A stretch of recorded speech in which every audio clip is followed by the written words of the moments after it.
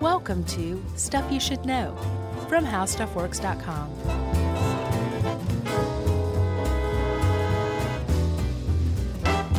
Hey, and welcome to the podcast. I'm Josh Clark with Charles W. Chuck Bryant, and Jerry's over there, and this is Stuff You Should Know, the True Crime Edition, again. Yeah, we've done a few of these, right? True crime is so hot right now. Hey, man, we were dabbling on the periphery of true crime when most of these people were wet in their diapers. That's right, man. That is right. I'm glad somebody finally said it. We were occasionally doing a poor job of covering true crime 10 years ago. Mm-hmm. That's right. We're going to do it again. That's right. We continue that great, rich history. Yeah, because true crime can be extraordinarily interesting, especially when you're talking about an extraordinarily overcomplicated heist that results in a man's bizarre death by bizarre means, and involves what really ultimately you could make a case is an unsolved mystery still today, even though it's technically bureaucratically been solved. A lot of people say, no, this thing hasn't been solved yet. You got homemade bombs. Mm-hmm. You got a scavenger hunt. You got a crack dealer. Well, you got to have the crack dealer. You got prostitutes. Mm-hmm. You got pizza. And let's start with the pizza. You got a Geo Metro. Right. Which, by the way, I just wanted to point out ahead of time, there is no more pizza delivery car 2003 than a Geo Metro. A teal one, no less. Yeah, that thing is, it's almost like they rolled them right off the line in 2003, straight to a pizza place. With the pizza guy inside already. Yeah, and the little sign magneted on top. Right. A little crooked. Yep. So the whole thing does start actually with a pizza guy, a pizza place, and a teal Geo Metro. And like you said, the whole thing starts in 2003 in Erie, Pennsylvania. Mm-hmm. And there was and still is, I looked it up, there's a pizza place called Mamma Mia's Pizzeria. A little on the nose, but fine. Sure. It gets the job done, right? Mm-hmm. And at about 2 p.m. on August 28th, 2003, a pizza delivery guy named Brian Wells, I think he was 46 at the time, he was about to end his morning shift when a call came in for 2 small sausage and pepperoni pizzas. And the delivery was, I guess, the opposite way of where Brian Wells was going to go on his way home. But he said, you know what, I'll take this one last order. And he walked out the door at about 2. And the next time that Brian Wells was seen in public again, he was entering a PNC Bank branch just down the street from his pizza place, a few miles up the road. Mm-hmm. And he looked a lot different than he did when he left the pizza parlor about 28 minutes earlier. Yeah. So first of all, he was walking with a cane, kind of a funny looking cane. Mm-hmm. And then under his T-shirt, he had clearly, and if you've seen the footage and the photos, which you can see, warning, by the way, for video. It's, for the future, it's quite graphic. It's out there. But it is out there. But he had clearly some large, boxy-looking thing. It looked like he was wearing a shoebox around his neck with a T-shirt pulled over it. Kind of, but in the teller at the bank's defense, could have been an artificial torso, and she probably didn't want to draw attention to it. She was being very kind. Right. So one thing I want to point out, too, there's already a discrepancy. What we're like a minute into the story, and there's already a discrepancy. That shirt he was wearing over that boxy thing underneath his shirt said "Guess" on it. And I've seen that it was written somehow like in spray paint or marker, or that it was an actual Guess Jeans T-shirt. Oh, really? So either an officially licensed, or not licensed, but whatever, brand shirt, or a homemade, janky, spray painted version. Yeah, and if you look, the pictures don't really show one way or another. Yeah, I couldn't tell. It looks more like it's homemade, and I looked up to see if there was a Guess shirt that if I could find the actual Guess shirt, it was and couldn't. So I think it may have been homemade. Okay. Regardless, he's wearing this shirt that says "Guess" on it, and he walks up to the teller, and he hands the teller a note. And the note says, "I have a bomb. get everybody who has access codes to the safe together and put $250,000 into a bag and bring it to me. I think he said you have 15 minutes to do this. Yeah, which kind of a long time if you're a bank robber. It is. It's like almost like luxurious amount of time. I would have said like 60 seconds. Yeah, or this should have happened yesterday. Chop, chop. Right. So he stands back and waits, apparently grabs a dum-dum lollipop out of the little basket while he's waiting. Because why not? And the teller says, sir, we don't have, we can't get into the safe. That's just not how things work. I'm sorry. But as a consolation prize, I'm going to put $8,702 into a bag for you right here and send you on your way, okay? Yeah, and importantly, we did not mention, he lifted his shirt up and showed this teller right. This bomb, this what's called a collar bomb, strapped around his neck. Right. So he walks out of the bank, a free man. And the next time that he's seen in public is about 15 minutes later. And he's seen in public by some Pennsylvania state troopers who are on the lookout for this guy. And he's still wearing that shirt. He's still got the big bulge. And he's standing around his Geo Metro parked in a parking lot that is actually shared with that PNC Bank and a McDonald's. And he's in a parking lot right there. So basically, he left the bank robbery and went about 100 to 200 feet away from it. And that's where he was found like a full 15 minutes later. Yeah, so these copas, these troopers come over, and he says, "Hey guys, this is a bomb around my neck. A group of black men chained this bomb around my neck at gunpoint, forced me to rob this bank for them. I'm not lying here. This thing is gonna go off." So the cops call the bomb squad, and they do. I saw, the family of Wells is still angry about the fact that she says they did nothing to save them. But I would be too. By the way, we should shout out Wired Magazine. Oh, yes, we really, really should. A lot of this came from a great, heavily researched story by Rich Shapiro from about 8 years ago called The Incredible True Story of the Collar Bomb Heist. Mm-hmm. So thank you, Rich, for your work. But the dude's on the ground. I kind of remember this happening because when I went and looked at the still images, I was like, wait a minute, I've seen this footage. Right. Yeah. And it's this guy sitting on the ground with this thing around his neck, kind of just waiting, seated on the pavement for about 25 minutes. He says very interestingly, like, did you call my boss at the pizza place? Mm-hmm. And then all of a sudden this bomb starts beeping fast, which is never a good sign. And when I was reading the story, I thought, well, that's just a ruse. But no, this thing detonated and killed him. It blasted a hole in his chest. It did not blow his head off like the internet says. No. But it was a violent, awful death. Yeah, it was. And it was pretty quick. And then 3 minutes after the bomb goes off, the bomb squad showed up. So he's dead. This guy, Brian Wells, is dead. And the whole time he was protesting. He's like, I was forced to rob the bank. Are you guys going to get this off of me or what? He said something like, did you call my boss? Because apparently he was a very loyal employee. He'd been working at Mamma Mia's for how long? Like 10 years or something like that? I don't know. For years and years. And he'd only called in late once, not even sick, late once when his cat died, said Rich Shapiro in that Wired article. So it seemed like he actually was telling the truth, that he had been abducted and forced to rob the bank and then had been a victim. I think the bomb going off really kind of put an exclamation point on his story that he was not a willing participant in this, right?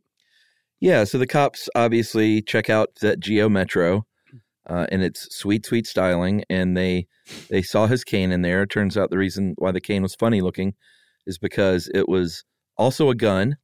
And it really looks a lot like a gun. Yeah, when you look at it.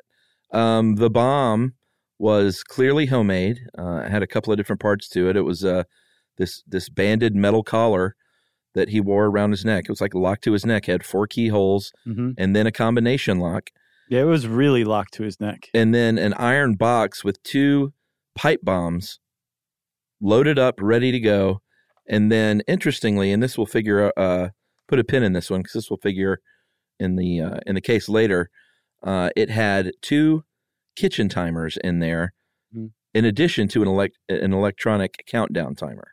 Yeah, which was, I guess, the thing that started beeping faster and faster. Yeah, and then some decoy wires. You always got to have those if you're making a bomb. Sure, but I mean, like, that's pretty smart. So there's decoy wires. There were apparently also stickers that said, like, don't do it, or, skull and crossbones, or rat poison, whatever. Skinny and sweet. Yeah. And, that's a good 9 to 5 reference, man. I just saw that the other night. So it was a homemade bomb, but it was, by all accounts, a well-made bomb, too.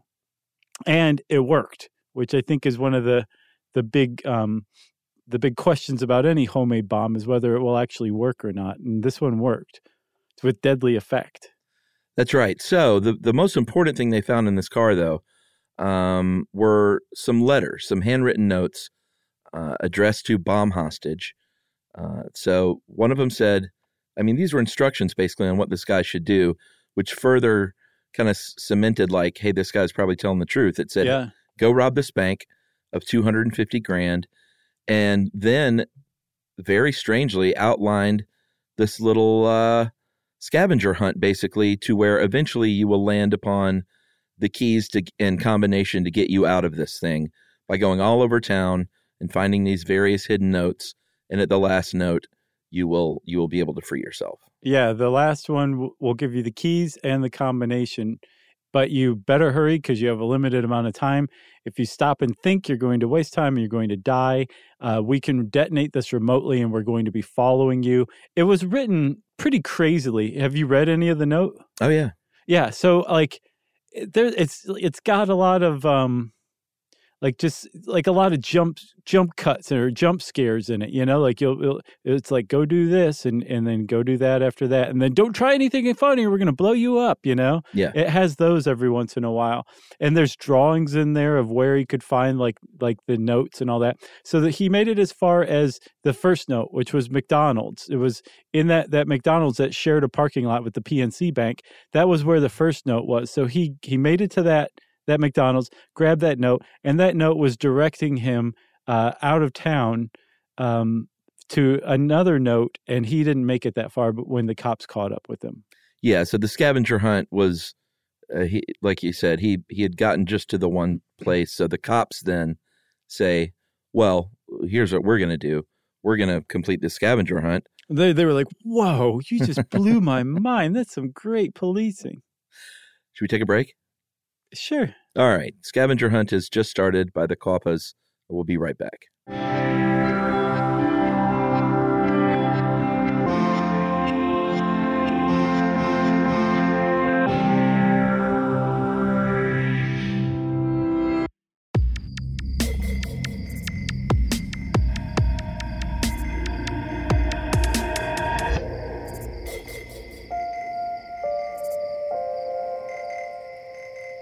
All right, we're back. So the scavenger hunt's still on, Chuck. Correct. And they make it, the cops follow from the note that Brian Wells had to the next clue, and they found the next note, and that directed them to another place, even further out of town, to where they found the jar where the note was supposed to be, but the note was gone. Yeah, and they don't really know what that means. They didn't know if it was just something to keep them busy, preoccupied. They didn't know if the person who was designing the scavenger hunt got interrupted or knew that the cops were around and they were doing it sort of in real time. Mm-hmm. But at any rate, unfortunately, the scavenger hunt just kind of fizzled out because that was kind of a cool part of the story. Yeah, it really was. It was like, it's one of the things that makes this just an incredibly bizarre crime. Yeah. Why the scavenger hunt? It's going to keep coming up again and again, right? Yeah. So when the scavenger hunt ran out, the trail actually went cold. The case started to get cold for a few months. The cops sniffed around Brian Wells, tried to figure out, why him, what happened with him, and they went back to his place of employment, and they kind of checked out the kind of person he was, right? Yeah, and they very smartly said, "Well, wait a minute. Why don't we check out what that last delivery was supposed to be? There may be a clue there."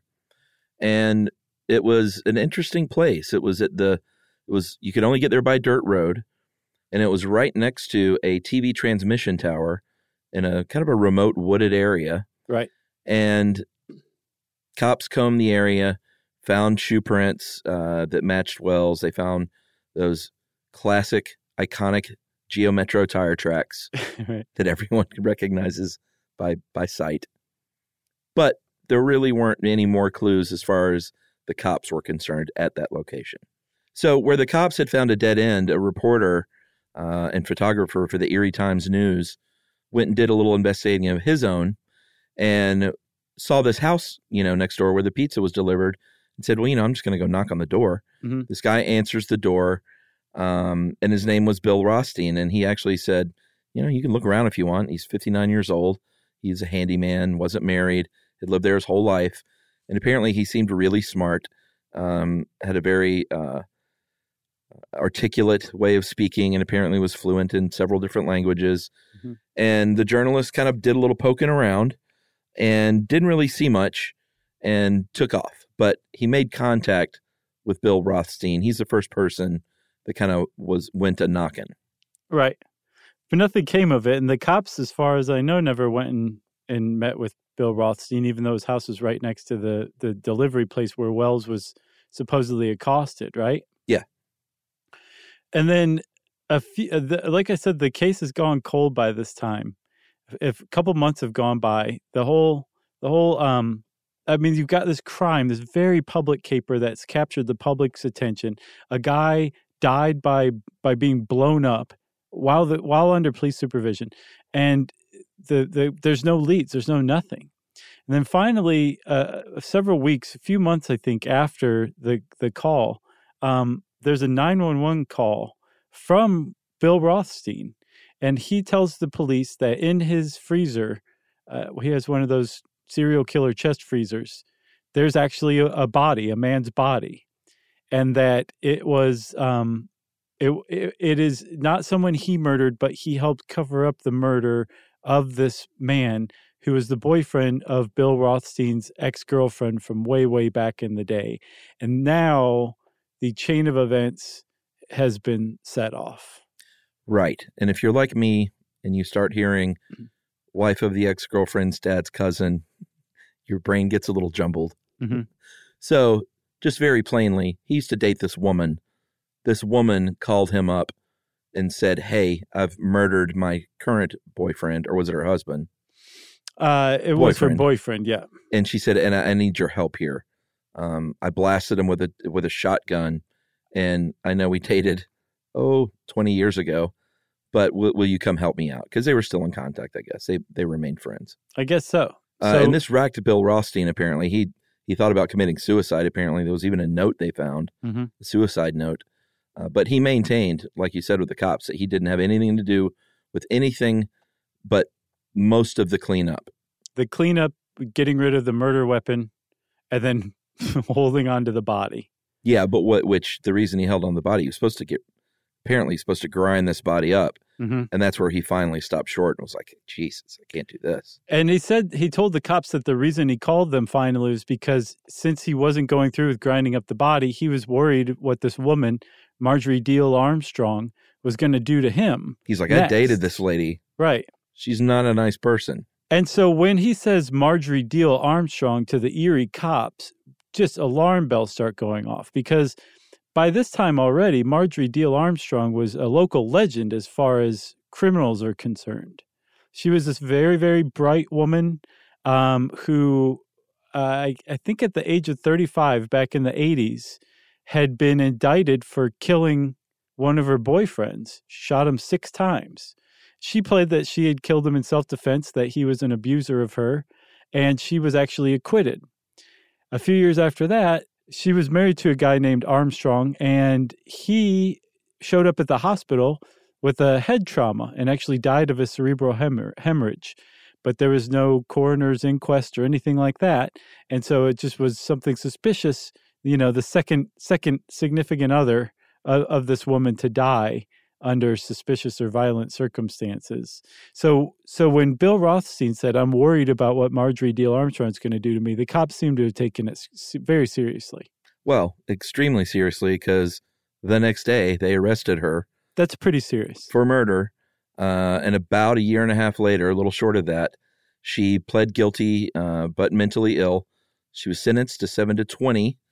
And then Rothstein, for his part, eventually died of cancer in 2004. Right. And so you said that he had considered killing himself and even wrote a suicide note, right? Yeah. There's something very, very odd on Bill Rothstein's suicide note. And again, he didn't kill himself. He died of cancer, but he was able to actually show the cops where his suicide note was, and they read it. And the first line of it, from what I understand, was, "This has nothing to do with the collar bomb heist or the Brian Wells murder." Yeah, that's it's a weird thing to put if you had nothing to do with that, Right. That's just a very odd thing to do. It's like when the cops come in and you go, "There's nothing under the bed. Don't there's no reason to look there." Right. They said, "We just want to make sure your fire alarm is working." Yeah, exactly. Part of a community service. Cool, but the bed's fine. Right. So that is a very weird thing to say, and that definitely piqued the interest of the cops. But like you said, the cops convicted, or the state convicted Marjorie Deal Armstrong of the murder of James Roden, or Jim Roden, right? Yeah. She's already in prison. And when she's in prison, somehow, this is what I'm unclear on. Somehow it comes up, or she starts talking or something like that, that Jim Roden's death very much had to do with the Wells case, with Brian Wells' murder, this collar bomb heist, and that she knows a lot about it. And if they'll transfer her to a minimum security prison close to Erie, she'll start talking. Yeah, she asked for the old Hannibal Lecter treatment. So is that how it came up? Like she approached them? Because I'm unclear on that. I mean, I think so. This is in the Wired article. It said that that there was a phone call from a state cop who had just met with her about something unrelated, like a different homicide. And she just, and it kind of makes sense though now, actually, as we will learn, she talked a lot.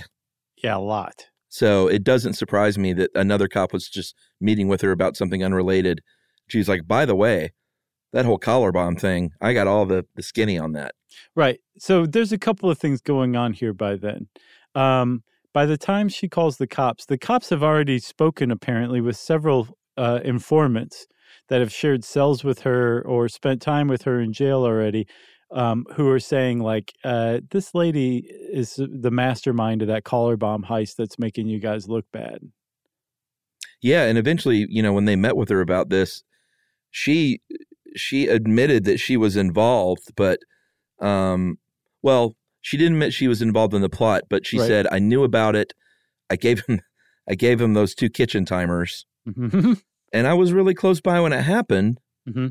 And by the way, the guy who blew up with the collar bomb, Mr. Wells, he was actually in on it too. And Rothstein headed the whole thing up. Right. But for her Deal Armstrong, she said, "But I had nothing to do with it. Even though I had all these other little things to do with it, I never met Brian Wells. I didn't know Brian Wells. I had nothing to do with his death, aside from supplying the kitchen timers. And knowing all about it." Right, exactly.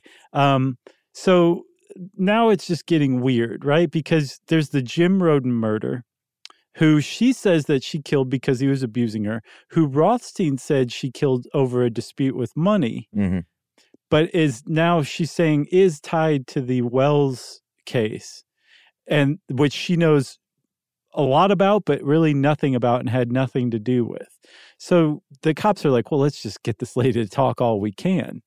And one of the things they got out of her was she agreed to a tour around Erie, showing them all these places where she had been. And these were all places that were related to the crime. Like, I believe she said she'd been at the pizza delivery site.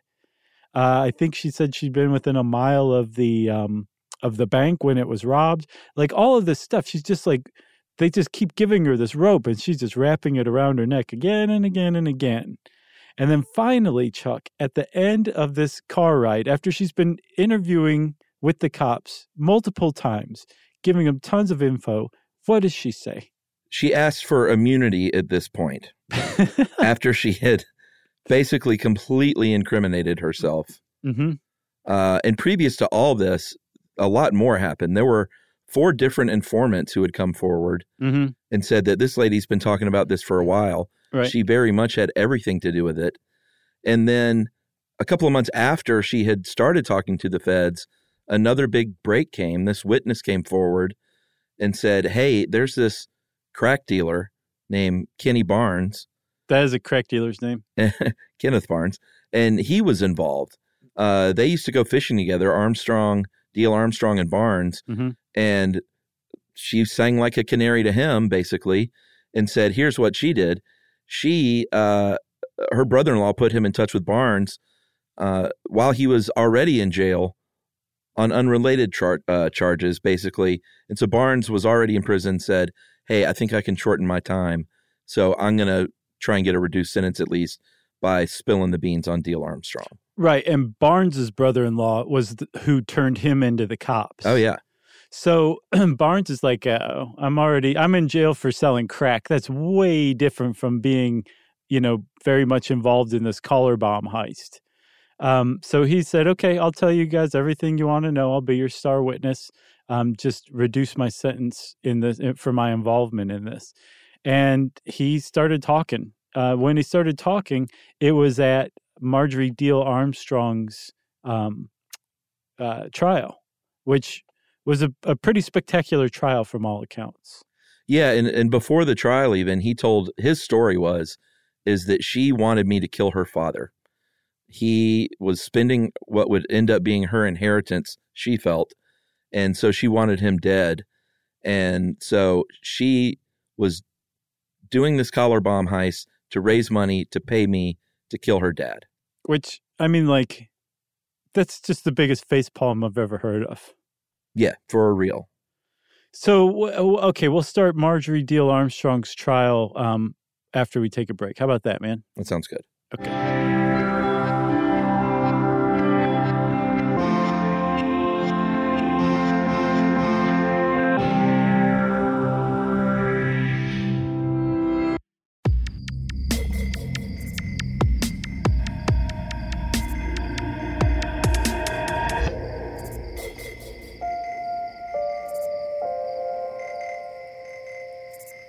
Okay, Chuck. So before Marjorie D.L. Armstrong goes to trial, and remember, she's already in prison for the murder of Jim Roden, right? Shooting him in the back with a 12-gauge shotgun. Yes.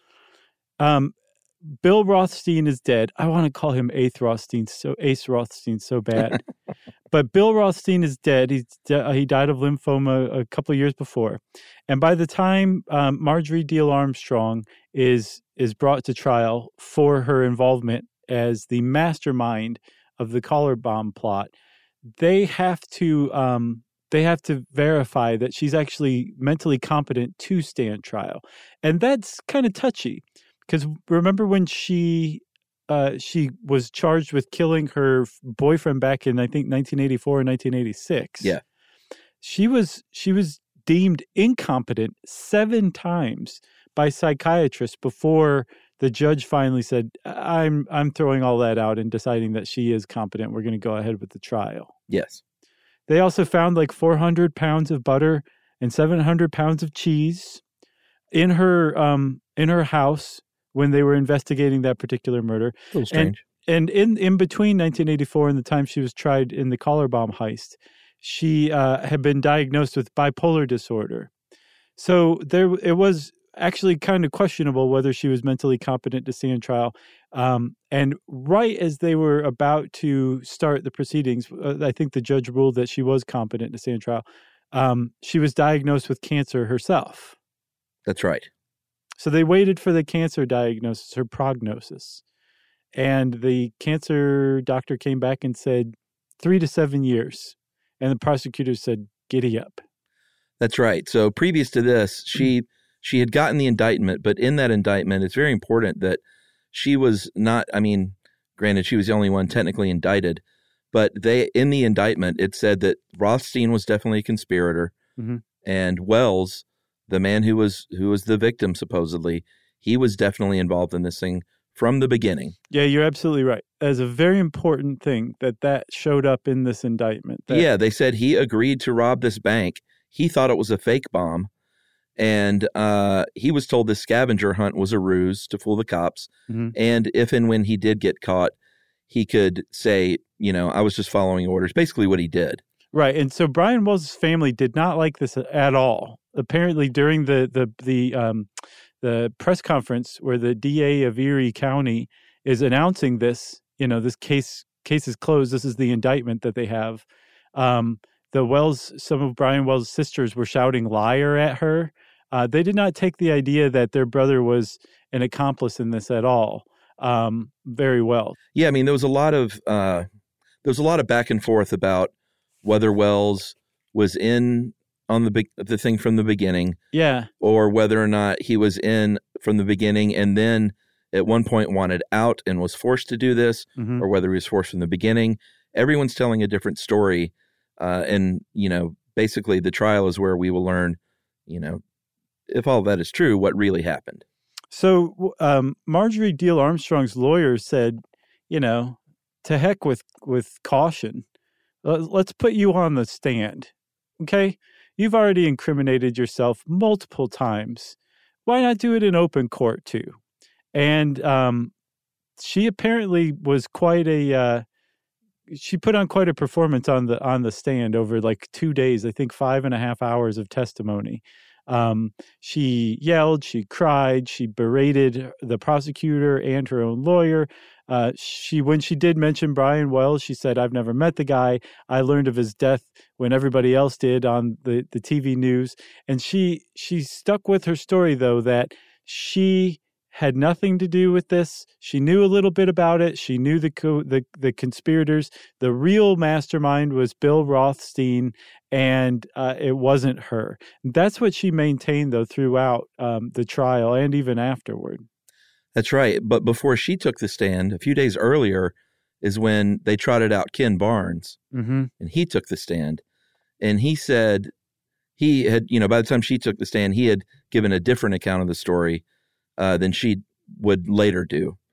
So he got up there and said she was behind all this. She was the mastermind. Rothstein was involved. She just recruited him, basically. She recruited Wells because Wells needed money. And here's where the prostitutes come into play. Apparently, Wells had a relationship with a prostitute who was also a crack addict. So he would buy crack to give her, presumably as trade for sex. He ended up falling into debt with these crack dealers and needed money. And so it's basically the plot of Moulin Rouge. And he contends, Barnes did, that up until the day of the crime, Wells was thought this whole thing was fake, realized that it was a double cross, it was a real bomb, and he tried to run away and was tackled, and they put a gun to his head and locked him into this device. So imagine this, Chuck. Imagine being Brian Wells, and you're agreeing to put on what you are presuming is a fake collar bomb to go carry out a real bank robbery because you need money, because you're indebted to crack dealers because you borrowed crack from them to give to your girlfriend who's a prostitute who you have to give crack to be with. And then you find out on the day of that this is a real bomb and they're putting it on you whether you like it or not. What a horrible turn of events for this poor guy. Yeah. I mean, that's just so sad, no matter how you slice it. And then if you take his family's opinion that he was 100% innocent, that he really was delivering pizzas and was accosted and had nothing to do with any of this, which I take with a pretty big grain of salt. I mean, that's just as bad. But it's bad either way, whether he was an accomplice at one point or not. It's super sad. There's a very sad thread that's running through the story in the form of Brian Wells, you know? Well, yeah, and on the final day of her trial, at the very, very end of her taking the stand, is when she finally said that she didn't know him, never met him, and the first time she had ever laid eyes on him was on the news that day. Right. Basically, he and Marjorie Deal Armstrong are fishing, right? They're fishing buddies. He's somebody that she would turn to. And she's finding out that her father is blowing through her inheritance, and she wants to put a stop to it. And so she approaches Barnes to get him to kill her father. But to get that $250K that he says he will kill her father for, she's got to rob a bank. So she turns to her friend Bill Rothstein to come up with this collar bomb to put it on this other person, Brian Wells, who's going to carry this out. And oh, by the way, we're also going to come up with a scavenger hunt to either throw the cops off or to actually make Brian Wells feel more comfortable, give him some sort of cover in case he is caught. And that's what we're going to go with. Go team. And Marjorie Deal Armstrong said that's preposterous. That wasn't me. Kenneth Barnes said that's exactly what happened. And then Bill Rothstein wasn't alive to contradict any of it. That's right. So she's sentenced, right? She's convicted as the mastermind of this plot. Yeah, the jury took about 11 hours, and she was convicted of armed bank robbery, conspiracy, and using a destructive device in a crime of violence. That's a big one, I'll bet. I'll bet that carries a hefty sentence with it. Yeah, and she would die in prison, just like her prognosis said. She didn't. I think she lasted a few years. No, they gave her 3 to 7 years, and she lasted 7. Yeah, so she finally passed away. And, that's kind of the end of the story, even though there's a retired FBI investigator named Jim Fisher who said, I think they got this all wrong. Mm-hmm. I think that Rothstein was the guy the whole time. And he makes a decently compelling case, but it's, everyone's dead now. Yeah, Jim Fisher's gone a little bit down the rabbit hole, if you ask me. Yeah, I mean, it's kind of hard to tell with literally everyone having died. But for his money, he thinks it was Rothstein. Yeah, and so there's probably not many people who are familiar with the case who would say that it wasn't Rothstein who built the bomb. But what Jim Fisher's saying is like Bill Rothstein was behind everything. And Marjorie Deal Armstrong murdering Jim Roden was just like a gift that dropped in Bill Rothstein's lap that he could use to make all these puppets dance, including the cops. And that the whole point of it was to create this elaborate scheme, this elaborate crime that would puzzle people for years and years to come, which it's doing that. And that was the point. And that Brian Wells was going to die one way or another, right? Because I think the FBI said they concluded the whole scavenger hunt was a hoax and that Brian Wells was never going to survive this, didn't they? Yeah. So this is Jim Fisher's position. But like you said, now that everybody's dead, really the only question is, just how complicit was Brian Wells is the last big question. That's right. And then there's one other guy who seems to have got off scot-free named Floyd Stockton. Did you look into him? A little bit. So he's a guy who was there. He was there. He supposedly handed Rothstein the bomb to put around Brian Wells' neck. He was staying with Rothstein as a buddy on his couch, fleeing a rape charge in Washington. And somehow, for some reason, he got immunity and was not indicted, even though he was very much involved in this, and he got off scot-free. And Brian Wells' family is going nuts over the fact that this guy's out there walking free, that he was a part of this caper, and he didn't see a second inside of a jail. Yeah, it wouldn't surprise me if there were more people involved even. So what do you think? Do you think Brian Wells was complicit? And if so, how much? Oh, man, I don't know. I mean, it sounds like I kind of believe the story that they were all in it together and he was probably double-crossed. But this is just from reading about this thing many, many years later. Do you think Marjorie Deal Armstrong was the mastermind? I don't know. I don't know either. Maybe we'll never know. But we might. But probably not. You got anything else? I got nothing else. All right. Well, if you want to know more about the collar bomb case, you can type that word in the search bar of your favorite search engine, and it will likely bring up a very great article on Wired from Rich Shapiro. Read that. Start there. It's great. And since I said Rich Shapiro, it's time for listener mail. I'm going to go with one on emoji and John Adams. Hey guys, enjoyed the recent podcast about the history of emojis and emoticons. Reminded me of a discovery I made in the diaries of John Adams that makes a historical figure who's sometimes described as aloof seem completely charming. When the future president was about 22 years old, he made an entry in his diary in 1756 saying, A cloudy morning, about 10, and he drew a little sunshine break out, a warm day. He uses a little line drawing of the sun that I always call an 18th century emoji. He liked the little creation so much he reused it a month later in the same diary. A misty morning, little sunshine, break out about noon. On the Massachusetts Historical Society website, the text of his letters and diaries is faithfully transcribed, but in these cases, a parenthetical note tells readers that there are small drawings of the sun and advises them to refer to the scans of the handwritten page where you can actually see this. Apparently, he grew out of his habit, though, because his later diaries do not use the adorable little sun. Keep up the great work. My wife and I host a local history podcast for Boston. Nice. And it's tightly scripted. Oh, man, he didn't tell me what it was. I would have totally shouted it out. What? I know. Big missed opportunity there, Jake. Sad face. One of these days, we'll be confident enough to have an unscripted conversation like you guys do. And that is from Jake Sconyers. Okay, so everybody just look up Jake Sconyers' Boston History Podcast, and it'll probably bring it up, right? Yeah, probably so. Thanks a lot, Jake. Thanks for keeping up the good fight up there. That's pretty cool. Good story, too. If you want to get in touch with us like Jake did, tell us about your podcast, that's great.